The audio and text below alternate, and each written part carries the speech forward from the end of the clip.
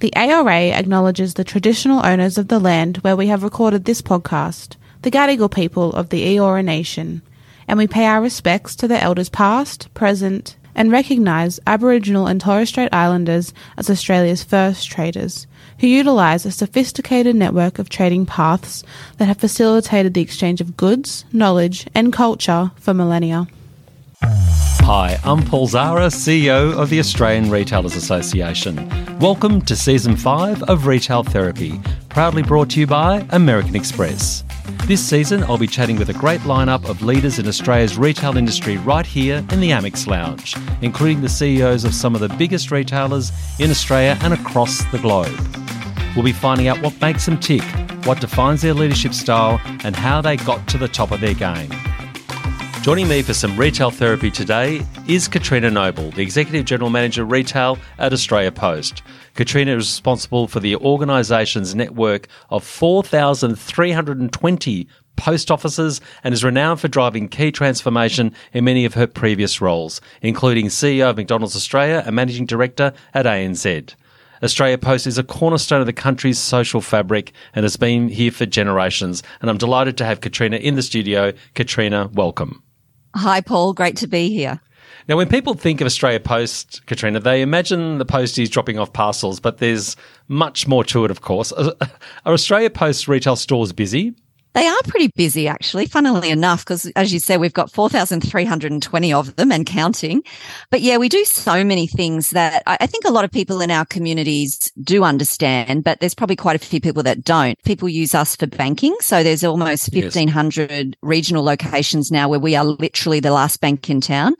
But I have to say, even in our metropolitan and suburban locations, we have quite a high usage because people are looking for convenience. And so as there's less and less branches, and somebody might not have one in their local suburb, there's still an Australia Post. So they're coming and doing a lot of those things there. Of course, when people need a passport, they come to us. So there's a lot of other services that we offer that are really important to our community. So you really become I've always had a community heritage, of course, but really if you don't have an Australia Post in a town, then it's probably a town that actually doesn't have much else, I'm assuming.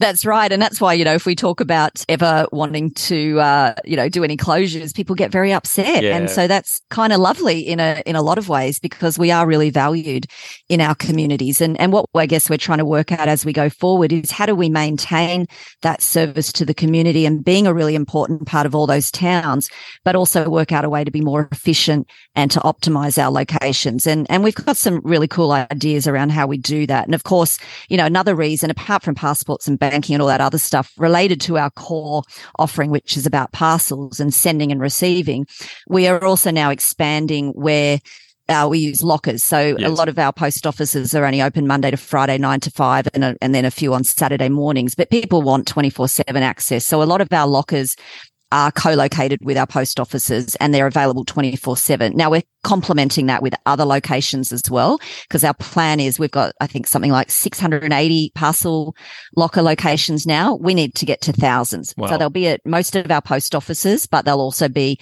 in other places. So, places like a Bunnings or in a rural area, it might be in an Elders location, things like that. Yeah. Now, in your previous role at McDonald's, you were pivotal in introducing healthier products, refurbishing stores and launching the much-lauded McCafe concept. Do you have any aspirations for change with Australia Post retail landscape? Yeah, absolutely. And look, I'm not going to credit myself personally with all those things. I was part of a team. I'm actually sitting in Melbourne today, even though I live in Sydney, but I'm here a fair bit because this is where AP is headquartered. But McCafe actually started in Melbourne and just over in Swanston Street, which I walked down this morning looking for coffee at about 5 a.m. Not much was open. That's where McCafe started, and McCafe is now a global concept. So yeah, I'm really proud about being part of that team. And the whole idea of McCafe was how do we don't want to pretend we're not burgers at our core, but how do we be burgers plus? And for McDonald's, that was burgers plus coffee, but really good coffee, because of course we always had coffee, but the horrible filtered stuff.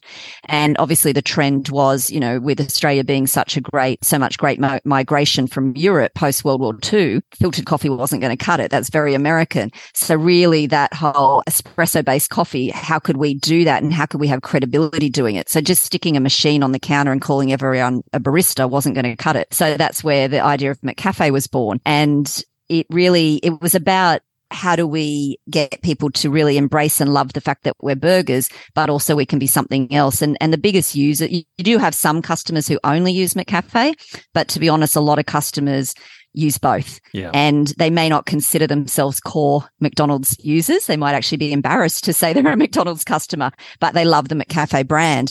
And I think that's really also, I mean, Australia Post's a little bit different. Most people actually love the Australia Post brand and are proud to use it. So that's pretty cool. But we can either decide to just be a parcels business. And to be honest, a lot of postal services around the world have decided they're parcels and letters at the moment, but letters will gradually get less and less. So parcels is where the growth is, but we want to be parcels plus. Yes. And so one of the things we're looking at doing is coming up with this concept called Community Hub at Post. We're madly working on launching our first one in Orange in central west of New South Wales. And one of the cool things we're doing there is we're kind of calling it this concept of bring Orange to the world, because there's a lot of beautiful things in Orange. For anyone who's been there, and I know you have, Paul, the great wineries, there's leather makers, there's beautiful toy maker there. We want to create what we're calling a merchant space. So it's like a marketplace, but instead of a digital market, it's like an in real life marketplace where people can come and touch and feel the beautiful merchandise and products that are handcrafted locally. And then they can use our core business, which is sending parcels, and they can get it sent to themselves instead of having to, take it home. But also we want to bring the world to Orange. So we're partnering with some of the people who are our key customers today, who are very much operating in that e-commerce space, but don't have the reach to places like Orange, or they do in terms of they can send them stuff through us, but they are struggling to broaden out that experience. And as you know, a lot of e-commerce providers are wanting to, do more than just be online. But it's quite difficult to get into bricks and mortars as well. So how do you offer that experience? And so we think, well, that's what we do well. We've got the bricks and mortar space. We've got the confidence in the community with our brand. How can we partner with some of these really large e-commerce players and do something special? So, for example, in Orange, we're working with a major fashion retailer to have change rooms and to be able to do immediate returns, and just, and have, we might even say in formal season, for example, they might bring up some of their designers that they work with, and we can have a really beautiful evening for the young people of Orange to come and try on with a special designer a whole bunch of beautiful dresses. Sounds fantastic. So when does the Orange Concept store officially open? Well, we are waiting on our DA, so we've got another follow-up with council this week, and we're hoping for early August. Well, that's fantastic. I look forward to visiting with you, actually, Catriona. We'll have to make a date. I think that sounds so exciting. I didn't call it a store because... Oh, let's make a whole weekend of it, Paul. We'll make a weekend. Oh, that sounds even better. It's Ozpost. It's much more than just delivering letters and parcels. Exactly. It's going to be a full little mini department store there. It sounds amazing. I can't wait to see it. Yeah, it's going to be very cool. Your career, Catriona, has been incredibly versatile, and it's been interesting to watch. I guess the question I would like to ask is, how has it been transitioning from fast food to banking and now to a postal service? Yeah, look, I think to me, I'm a retailer, and retail's retail. And for me, it's about being commercial. It's about customer centricity, understanding what customers' needs are, delivering great service, whether that's through a product or a service, because obviously the different industries I've been in all have a real range of products and services. And then it's about the team, because, every retailer has every bricks and mortar retailer has large frontline teams. And so that's really my whole background. And that's what I feel like, that's where I feel like I bring the value. But of course, when I started in banking, I really didn't know anything about banking. When I started at AP last year, I didn't know much about postal services. So I think you have to be a willing learner, and I think you need to be curious, because I do think you do need to learn the craft of the business that you're in. But I'm never going to have the level of knowledge that the 30-year veterans at Australia Post have. So I lean on a lot of people around me a lot, but I do try to be a student of the business too. Oh, that's a really good tip actually for people listening. Now, did leadership come naturally to you? Have you always had ambitions to get to the top in your field? No, it was actually really scary initially, because when I started at McDonald's, it was the classic, as soon as I turned 14 and 9 months, I was up at my local Macca's because a bunch of my friends were already working there. So for me, it wasn't about career and it wasn't about ambition. It was just my dad wouldn't give me money for the fancy jeans. He's like, you can just have the Kmart ones, or not that Kmart's not fancy these days, but you know what I mean? Like I wanted the fashion, I had the high the fashion. same history. And so he's like, oh, I'm not paying for those. And so if I wanted the extras, you know, he was like, you need to go and earn that money. And of course, with all my friends working there, the social life was pretty appealing as well. But I think, you know, so that was honestly my motivation. Yes. But I think after a few months, they started saying things like, oh, okay, well, you've been working the front counter now for a little while. Today, you're going to be the front counter manager. I'm like, what? What do you mean? What do you mean the front counter manager? And they're like, well, you're going to need to organize who goes on breaks when. You need to work out what people's secondary responsibilities are. So when they're not serving, you know, and you know, the whole time to lean is time to clean thing. And you have to get all the stocking done and all that. So you need to assign those tasks to people, and then you need to delegate and follow up. And that was really hard. Like, it sounds so basic, right? But when you're 15, it's pretty scary. But I really value that opportunity that I had, because I see a lot of professionals today who have been real specialists in their field, and they haven't needed to become leaders until they're well and truly into their career. And in some ways, that must be more daunting to suddenly already be at quite a senior level, and then you have to start being a leader. I got to do it in some ways the easy way. It was really, really building block for me. And so even at the time, though it was a bit scary, I wasn't being asked to do much. You know, it was quite basic, and then I could gain a bit of confidence and build on that. I don't know what kind of leader I would have been if I hadn't had that opportunity. So I'm really thankful for that. Did you ever second guess yourself along the way? Oh yeah, all the time, all the time. I still do sometimes. I mean, I'm 53 now, right? So I feel like I'm some way closer towards, you know, what's the ultimate goal, self-actualization. But no, like all of us, we're human, and we definitely, hopefully they happen less often. But no, I think we all second guess ourselves along the way, and I don't think that's a bad thing. No, I agree. I think sometimes, to be honest with you, I think if you have that natural character to second guess, it does mean you're doing that self-regulation, self-checking, and I think that's not a bad thing either. Yeah. I think it's a real positive trait, actually, more than anything. As long as you can sort of move on after you've second guessed for like a second, and then you move on once you've sort of resolved it within your own mind. Yeah, and look, I kind of have an overnight thing with myself. Like, if I'm really upset about something, and normally because I'm guessing myself on something, I'll just say, okay, I'll see how I feel about it in the morning, and either by the morning time I've gained perspective and I'm over it, you know, and it's like, okay, whatever will be, or I've done what I needed to do. I made that decision and I'm good with it.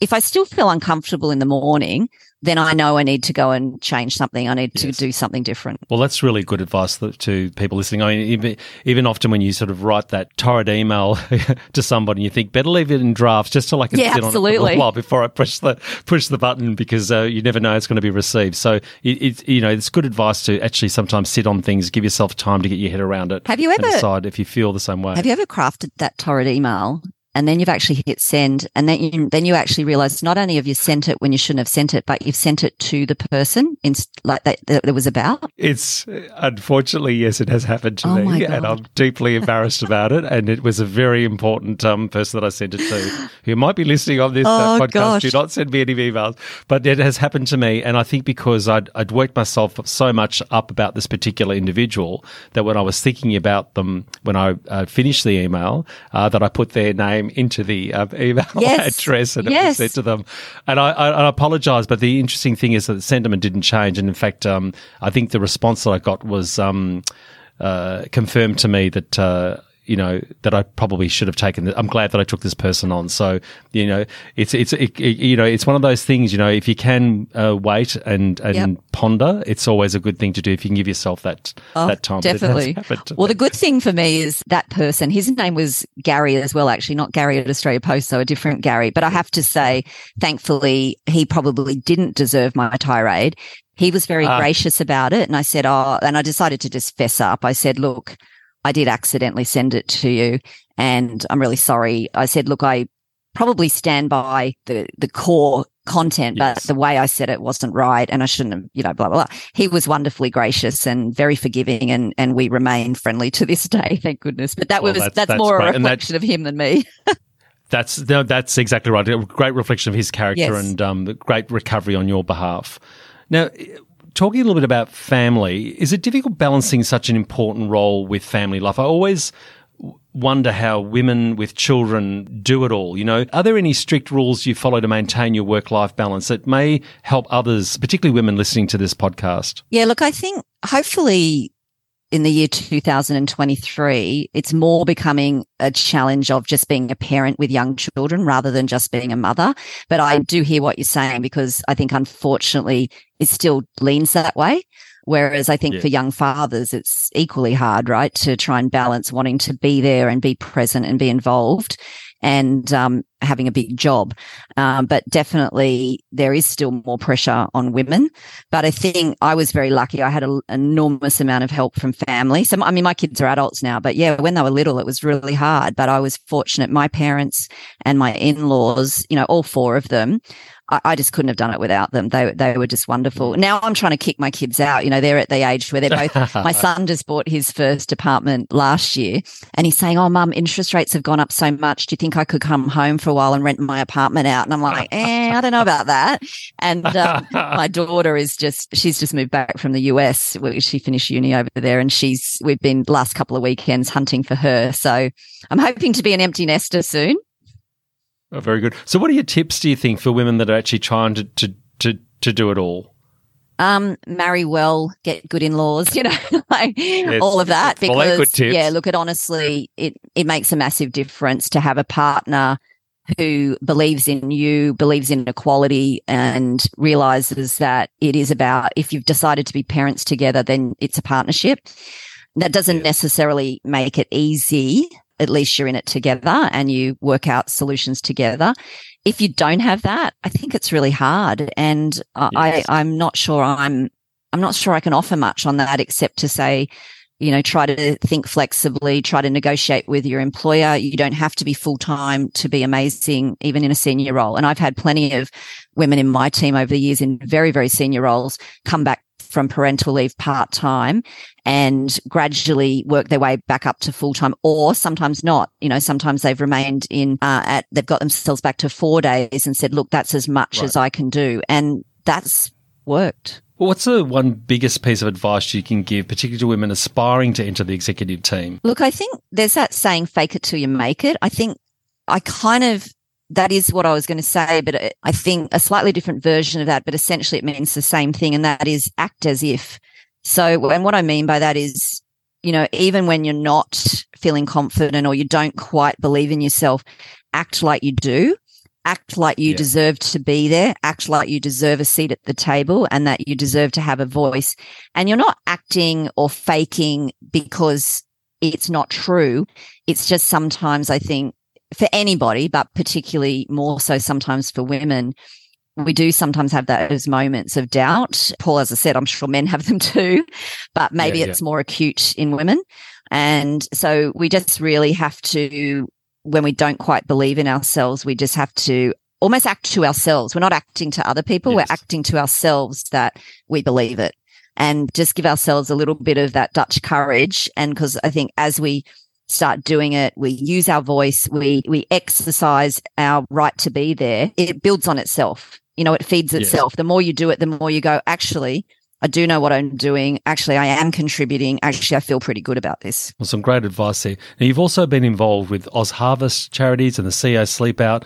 Is giving back something that's important to you? Yeah, look, it really is. And look, I'm very... I have a lovely life and I've been paid well for what I've done in my executive roles. But I also think you can do that and you can live in what is really a capitalist society, right? And you can benefit from that. And I don't feel bad about that. But at the same time, giving back is important. And I haven't always been able to do it with my time, especially when my kids were young. I did less of that kind of thing. And I remember talking to someone saying, I feel really bad. I can't really do much to contribute. And they said to me, well, when you're short on time, but you're earning a good income, the way you contribute is you make donations. And so probably back then I did more in the making of donations, whereas these days, again, it's not like my job isn't busy, but I don't have young children, and that was the period in my life I found it tougher to balance everything. Whereas these days I feel like, in the time I've spent doing Oz Harvest, I was actually on a gap year when I spent quite a bit of time working in the supermarkets. I don't do that anymore today. But again, it's always that balance of wherever you're at in your life, can you give time or can you give money, or a combination of both, and just do what you can. Yeah, good advice. Now, we've been focusing on sustainability, as you know, at the ARA for the industry, but Australia Post has been at the forefront with many sustainability initiatives. I'd be interested to hear your take on where you see Australia Post is and what's been working well. Yeah, look, I think one of the big things that we've been doing is the electric vehicles. Obviously, being a logistics business, a lot of our carbon footprint is through transport. So switching over to the EDVs, I think is really important. And I think we can do more with that, because we really mainly use those in our last mile. But what are alternative forms of fuel in more of our line haul, so our long distance, and even our partnership with Qantas? How can we do that more effectively? So it's really looking there's lots of other things we do as well, but I guess I focus in on those things because they're the things that really make a difference. If we can find ways to reduce our carbon footprint in really our core business through transport, that's really where it's at. And then I guess the other area that I feel pretty passionately about is how do we engage our customers to be part of the solution as well? And I'll give you an example. We talk a lot about parcel lockers, and we talk about how, particularly if you live in an apartment, what's the benefit for you in using a parcel locker instead of having something sent to your door? Well, there's two aspects. There's the fact that it's secure, because, often in apartment buildings, things get stolen. They're not left safely, or they won't be left and you're not home. Now that a lot of people are back in the office, whoever's sending it, the merchant might be saying, well, no, I'm not going to leave this because I don't think it's safe. And so they'll send it to the post office. But, with people working such long hours, it's quite hard to get to a post office. So that's why we're really saying, for all of those reasons, sign up for a parcel locker. So just join up you don't have to be on the Australia Post app. You can just do it when you check out whoever you're buying from. You can choose a parcel locker, but the easiest way to do it is just, join the Australia Post app, and then you can, constantly be choosing what suits you at that moment. And if a parcel locker works for you, then you can use that. But the other thing about parcel lockers that I really want to help our customers understand is that actually it's really environmentally friendly. If you're popping up to your local shops and you're going to pop in to grab some groceries for the next day or two, pick up your parcel or send back your parcel at the same time, that is a lot more efficient and less impact on the environment than having a postie go out on, whether it's on an EDV or a motorbike or a truck, to each and every household. So wherever possible, allowing our customers to find that, hey, this is convenient for me. It's 24/7. It's in my local village shopping area. I'm going to be there anyway. And it's really environmentally friendly. So, but I just don't think we tell our customers enough about it. This could be the start of something new, right? Yeah. Which hopefully when people listen to this podcast, they might think about their own carbon footprint and what they can do. And AusPost have got lots of great ideas in actually reducing your carbon footprint. So I think the parcel lockers is a great initiative. Catriona, thank you so much for joining us. I've loved our conversation. Wish we had more time. And it's been an amazing conversation here on Retail Therapy. Congratulations on all the work you're doing at AusPost, and all the best for the future. Awesome. Thanks, Paul. I've enjoyed the chat. Thanks for joining me today for Retail Therapy in the Amex Lounge. If you haven't already, make sure you hit that follow button on Apple Podcasts or Spotify. You won't want to miss an episode. We can be found wherever you listen to your favourite podcasts. If you're a new listener, you can find our back catalogue of new episodes, over 50 now, on our website. We've covered small business, sustainability, tech and innovation, and we even release a yearly Christmas mini-series. For more information on what we do at the ARA, head to retail.org.au. Follow us on LinkedIn, Facebook, Twitter or Instagram, wherever you love to connect. All of the links can be found in the show notes. I'd now like to welcome Kelly Taggart, CEO of Roses Only, to the Amex Lounge. Roses Only is a leading Australian-owned retailer for delivered premium flowers and gifts. Its passionate florists, friendly floral consultants and dependable delivery drivers have brought joy to millions of people all over Australia. Formed in 1995, it brings together 45 years of floristry experience and established 10 florist studios in major cities nationwide, as well as some partner florists. Kelly, thanks for joining me today. Thanks, Paul. Nice to be here. Since its inception in 1995, Roses Only would have witnessed a lot of change and development in the floristry business. What are some of the ways you've innovated and evolved the business? Yes, we've certainly seen a lot of changes since 1995. Back then, I think you would have been going into a physical florist shop to buy your flowers. And these days, you have a lot of options where you can buy online, whether it's through your mobile phone, either calling someone and talking to a real person, or buying online through your phone or your laptop. So it really provides a lot of advantages there in ways that you can order in all manner of types. We've even had someone that has called in while they were riding a horse and ordered flowers on their way to whatever it was that they were doing, riding a horse. Would you believe it? So I guess back then also, first when we were online, payment options, there wasn't many available. So I think we only had one payment option available. And then it's been with the likes of relationships like American Express that we've been able to really diversify those payment options for customers. And even now, recently, we've been able to roll out pay with points for American Express. So you can pay with your credit card points to buy your flowers, which we think is really cool.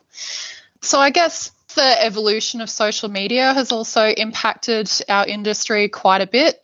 The way that we market to customers online, the rise of Google AdWords is a major part of the floral industry.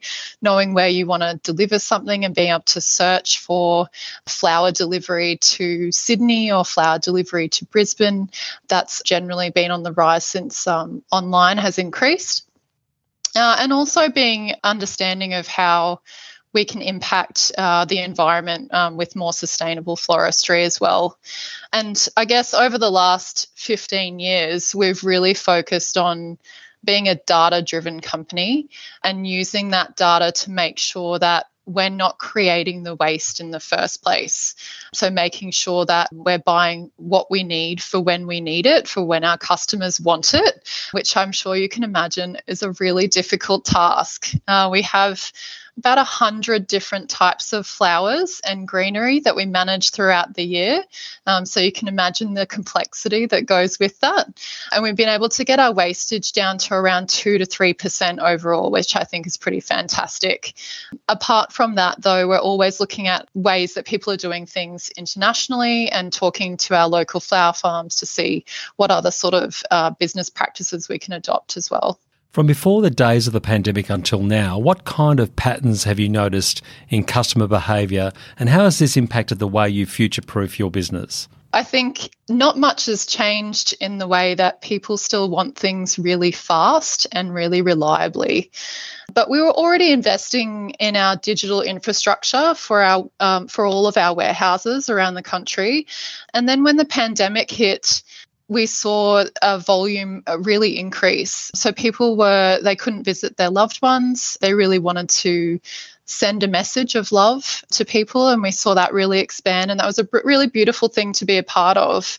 So this meant that the advancement that we've had in our technical and digital capabilities through reliable and scalable digital practices meant that we could really provide great customer service to people and reliable delivery.